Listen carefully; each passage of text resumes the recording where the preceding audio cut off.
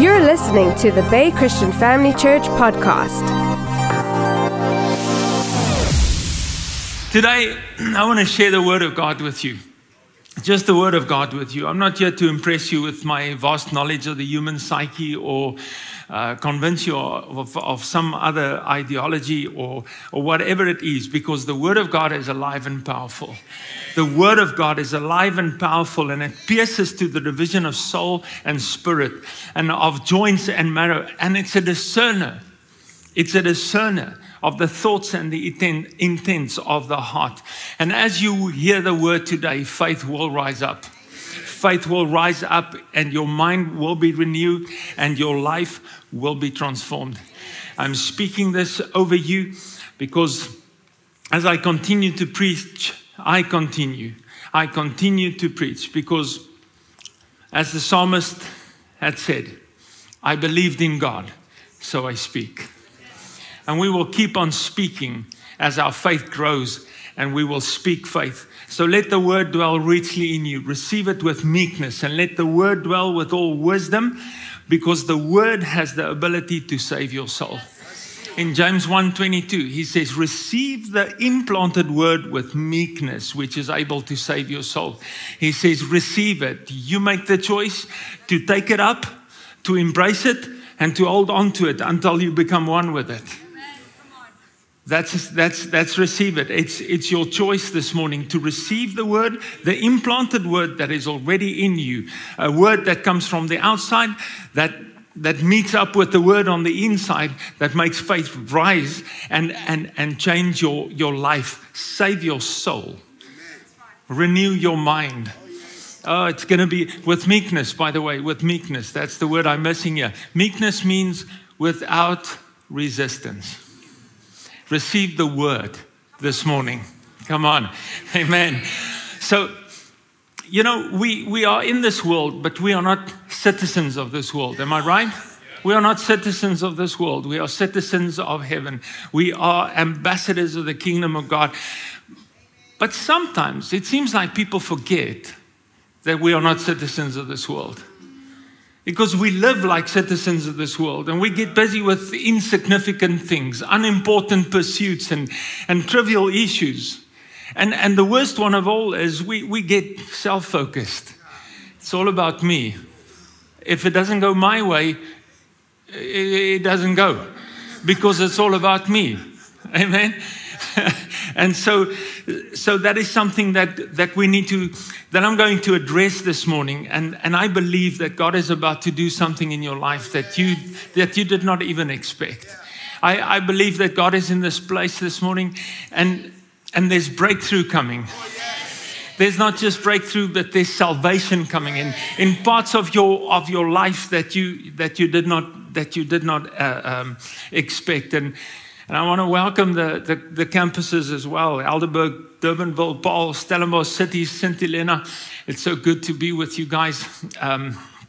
Thank you for being here. I want to start out with an Old Testament story about Cain and Abel. I don't know if you heard of them. It's an old story, so I don't know if the new generation remembers those old stories. Cain and Abel. First two boys of Adam and Eve. And so these boys started in life, and the one was a farmer with cattle and stuff and sheep, and the other one cultivated the earth, the ground. So he was a milliboer. And so it was time for them to bring an offering to the Lord, and both of them brought an offering to the Lord. And Abel's offering was accepted by God, but Cain's offering was not. I don't really know how that played out, but we just know that it wasn't accepted, and the one was accepted. And there's a whole lot of theories about it. Maybe Abel's offering of an animal offering was in line with what God had given Adam and Eve when he clothed them with the skins of animals. Maybe he made it clear that without the shedding of blood, there can't be forgiveness of any sins. But it's possible also that Abel, the Bible says, he brought the first fruit of his flock. And Cain brought an offering. And I'm thinking I'm missing the word first there, but whatever it is, one thing is evident, and Pastor Danny referred to that as well. It was the condition of the heart that made the difference. It was the condition of Abel's heart that made his gift to be accepted, and Cain's sacrifice to not be accepted. And so Cain's reaction to this is what I want to look at. He was very angry, and his shoulders hung. And so in a conversation with God, God gave him the opportunity to resolve this matter, to deal with it, to get over the issue. And God is giving you an opportunity this morning to get over your issues. It's time to get over your issues.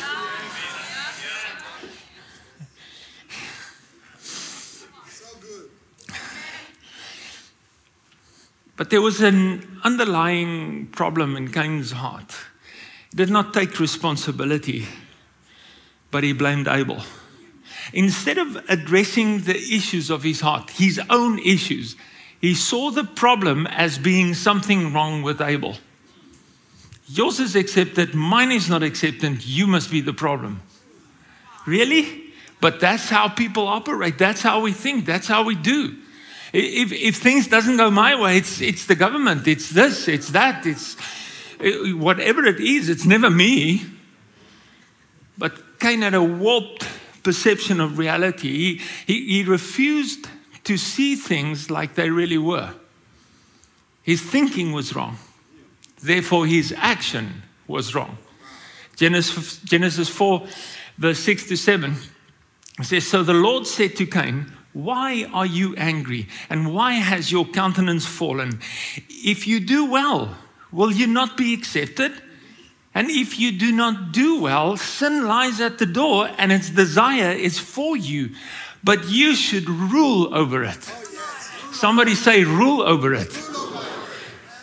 Come on, somebody say, rule over it. You know why you can say rule over it? Because you are a king. You are called to reign in this life, to rule over it. Somebody say rule over it. That's nice. So question we can ask ourselves in the light of Cain's anger this morning, am I blaming somebody else for my struggle? Am I blaming somebody else for my problems? Am I sidetracking my own accountability and pointing the fingers at others? I'm pointing the finger at my boss, at my spouse, at other people in general. But if I do that, I cannot solve my problem because I cannot control what other people do. But I can decide what I do. I can make that choice. And so this is important. There are people that can really get under your skin sometimes. We know about them, right? They're critical, they're controlling, they're arrogant, they're mean. They're just sometimes too much to handle. Do you have people in your life like that? Just don't point now. We all got people, we all know people like that. But as children of God, we were called to love all people, right? And this... I'm trying to focus now, not to get into an area where I don't want to go, but we need to focus. We need to really understand who we are. The world out there has a desire, a desperate call to be loved. All people need that love, and God chose us to be that love in the world. And so it's time for us to love. It's time for us to be the people that God has called us to be. Some people are not easy to love though. It was easy to love them until you got to know them. There are times when I get frustrated and angry and even offended, and I know that this happens to most of us in different situations. But let's look at the word this morning in the New Testament. In Ephesians 4, I just want to study this a little bit and talk about it and get as much of it in as possible. Ephesians 4, verse 26 and 27. "Be angry and do not sin. Do not let the sun go down on your wrath, nor give place to the devil." Somebody say, rule over it. Verse 29 says, let no corrupt word proceed out of your mouth, but what is good and necessary edification, that it may impart grace to the hearers. Verse 31 and 32, let all bitterness, wrath, anger, clamor, that means shouting, and evil speaking be put away from you with all malice. And be kind to one another, tender-hearted, forgiving one another, even as God in Christ forgave you. So I want to get into this morning. The word says, in your anger, do not sin. So Cain was in a position of being angry at Abel. God says, listen, deal with it because sin is lying at the door. Don't give a foothold to the devil. Don't give him any input in your thinking about what is about to happen in your life right now, because he's just going to take you in one direction. You know, if you have interaction with people today, the chances are that you're going to get offended. You're going to go on Facebook, go on TikTok, the news app. Chances are somehow, somewhere, you'll be offended, even on this day. Some got offended on Friday evening. I don't know why.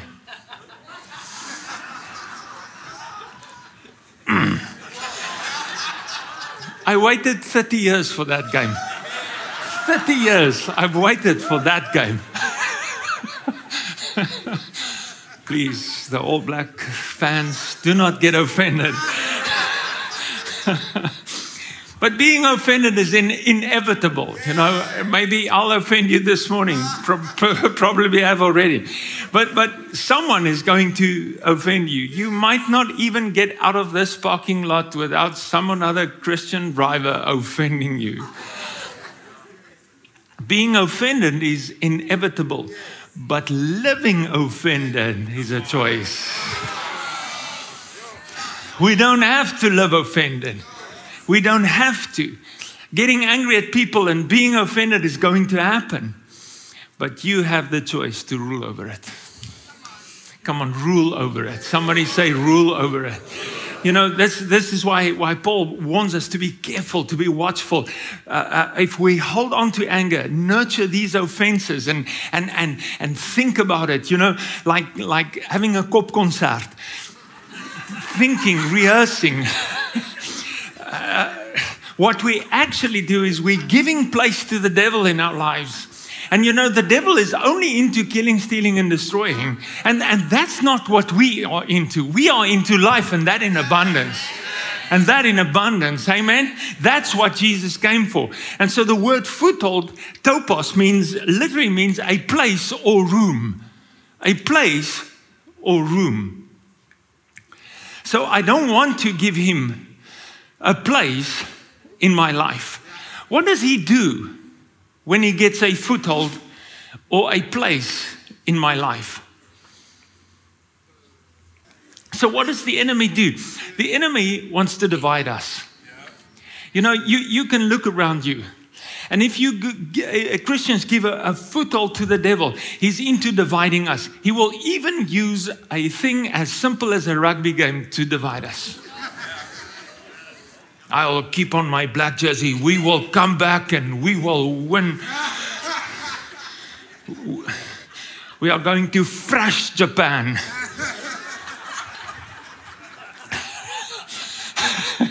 And I've got my green jersey on and come on now. It's just a game, guys. It's just a game. You know, those players don't even know your name.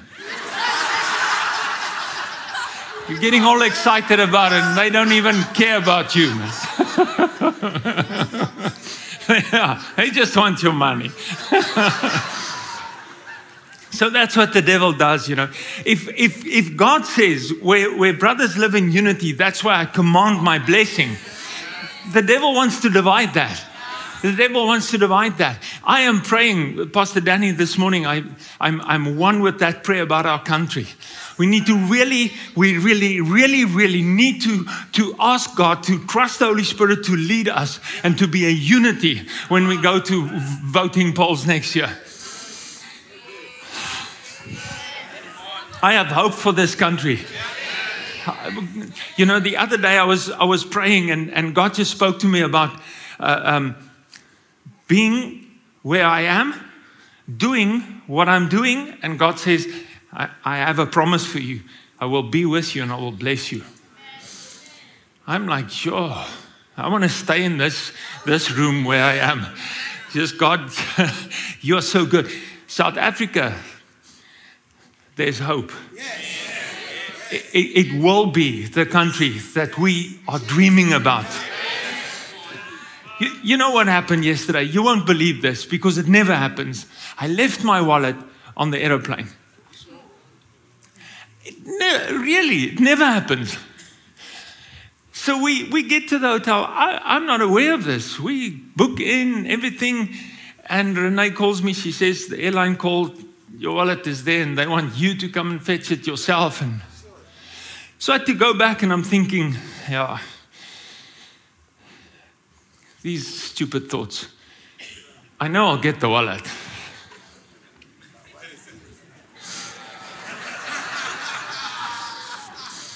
I get there. I get the wallet, and there's not a cent missing. Not 1 cent missing. All my cards are there. Everything is in that wallet. Even little slips, you know, that I put in there after I bought something. Everything is in that wallet. I'm thinking to myself, there's hope for our country. Hallelujah. The devil wants to divide you. He also wants to distract you. First, he wants to divide. Secondly, he wants to distract you from your mission. Because you are here so that God will be glorified. His kingdom will expand. That's why we are here. We do business so that the kingdom of God will expand. We do what we do so that people can come to salvation. And He will do anything and everything to get you to complain, to be busy with all kinds of other stuff, just so that you will not testify to that brother which the angels have brought over your path. He will try his best to distract you from your mission, to get your focus away from your mission. And He can only do this with your consent. Somebody say, rule over it. We need to rule over it. And sometimes, you know, you get distracted with good things. Rule over it. He is a liar. Sometimes, you know, I've counseled this family and they've lost everything and they had a wonderful business and something happened and they lost everything. And they came to me and they said, you know, we are so angry at God for doing this to us. And I'm like, hey, you need to sit down. Let's start at the beginning. This is not God. God is not into stealing, killing, and destroying. No, this is the devil wanting you to think that it's God, but it's his work. And maybe because of your disobedience, but we'll get there tonight. The third one is he wants to discredit your witness. I read through a few chapters this morning of 1 Peter, and Peter talks about character. He talks about being kind and being good in public. Be the person who you are.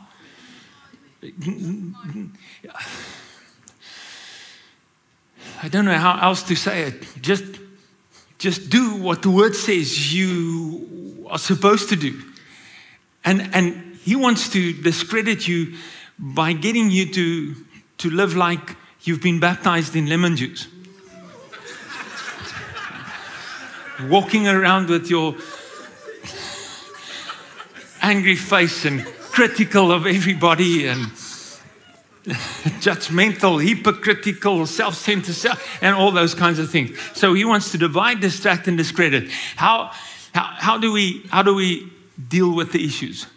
God says to Cain, come on, something wrong in you, let's deal with it. So let's deal with it this morning. Number one is refocus. Refocus. Take the focus away from where it is right now and bring it back to Jesus. Fix your eyes on Him, the author and the finisher of our faith. So I give the devil no room and I rule over it. And I rule over it by refocusing. Ephesians 4 verse 26, 27, be angry and do not sin. Do not let the sun go down on your wrath, nor give place to the devil. The most obvious strategy to rule over it is not to sin. Sin is missing the mark, and it simply means behaving contradictory to who you are. You're missing your identity in Christ Jesus. You're living like the world, and that's not who you are. You've lost sight of your identity in Christ, and you're walking in ways that the enemy wants you to walk, and you're blaming God for the bad things that happen to you. But you have agreed to take on another identity. Refocus. Move your attention and your affection back to the lover of your soul, Jesus. Get back into the Word of God. Allow the Spirit to reveal to you again the truth of who you are and the benefits you have as a child of God. Ephesians 2 verse 10 in the Passion Translation is just so beautiful. He says, we have become His poetry, a recreated people that will fulfill the destiny He has given each of us, for we are joined to Jesus, the Anointed One. Even before we were born, God planned in advance our destiny and the good works we would do to fulfill it. We have become His poetry. Can you believe it? 6 foot 7.5 inches, 102 kilograms, and I'm poetry, baby.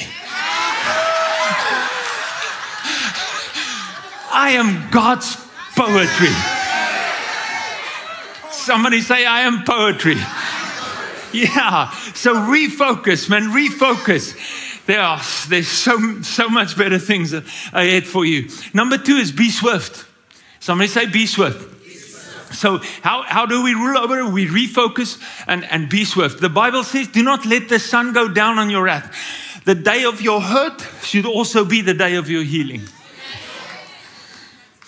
It has happened to everyone. You go to bed angry at someone or a situation. You lie there, you're trying to fall asleep, and you're thinking about this. It's going on, and the rehearsing starts, Kopkonsertjie. Over and over and over and over again. And tomorrow morning you get up and you're tired because you didn't have enough sleep. Because there's a downward spiral that goes along with anger. And it becomes multiplied through the night. And this is good advice for married couples. For those of you who are married out there, this is such good advice. If you have an issue, deal with it before you go to bed. My wife really believes in this. So we don't go to sleep with an issue between us. Once we didn't sleep for 3 days.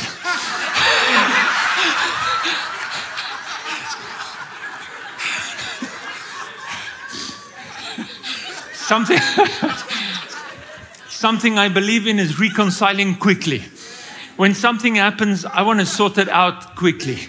Even in the church, it has put a lot of strain on me in the past, I know. But, when I pick up something, I want to reconcile quickly. If somebody has a problem or taken offense or I want to reconcile quickly.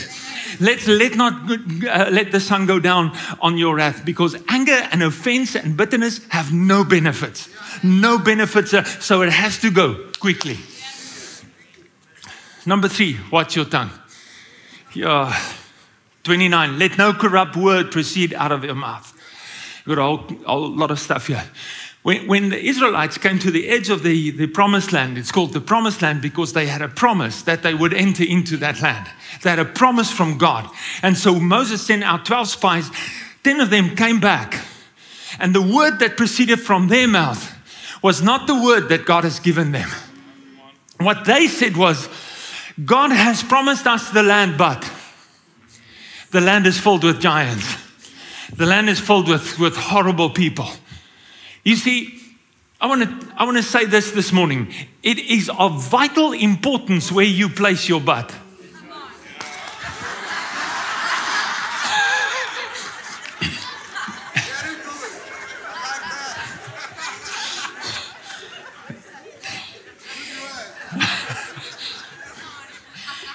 If you place your butt after the promise, I am more than a conqueror, but my situation,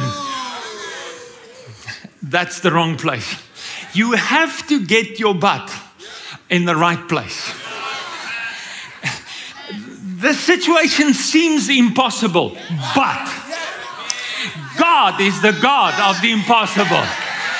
But, somebody say but. Get my butt in the right place. Number 4, take authority. Let all bitterness, wrath, anger, clamor, and evil speaking be put away from you with all malice, and be kind to one another, tender-hearted, forgiving one another, even as God in Christ forgave you. The Bible says something very interesting here. As in many other places, Paul writes this. He uses the word let all bitterness. Who's doing the letting? Who's doing the letting? Let all bitterness. Let all bitterness be put away from you. It is you who's doing the letting. You let all bitterness go. You have the authority. In 1 Peter again, he says, we have received all things that pertains to life and godliness. You have the authority to reign and to rule in this life as a king. Romans 5 verse 17 in the Passion Translation. Death once held us in its grip, and by the blunder of one man, death reigned as king over humanity. But now, there's the but again. How much more are we held in the grip of grace and continue reigning as kings in life, enjoying our regal freedom through the gift of perfect righteousness in the one and only Jesus, the Messiah. And our King is the perfect example of how to forgive and be kind, but instead be kind and affectionate to one another. Refocus, be swift, watch your tongue, take authority. The verse in between that I didn't read, the Holy Spirit of God has sealed you in Jesus Christ until you experience your full salvation. So never grieve the Spirit of God or take for granted His holy influence in your life. He has sealed you and He's giving you all access to the presence of the Lord. Refocus, be swift, watch your tongue, take authority. Amen. Hallelujah. Father, we thank you for your word. Father, we thank you for the authority that we have in Christ Jesus, and we can deal with the issues of our heart. Thank you, Father, for victory. Thank you that we are more than conquerors. Thank you for your word that is alive and powerful. We give you praise. I pray over everyone here to receive the word and to walk in it, and so that you will be glorified in this whole community, in this city, all over where this word is heard, that you will be glorified in this day. We give you praise in Jesus' name. Amen. Amen.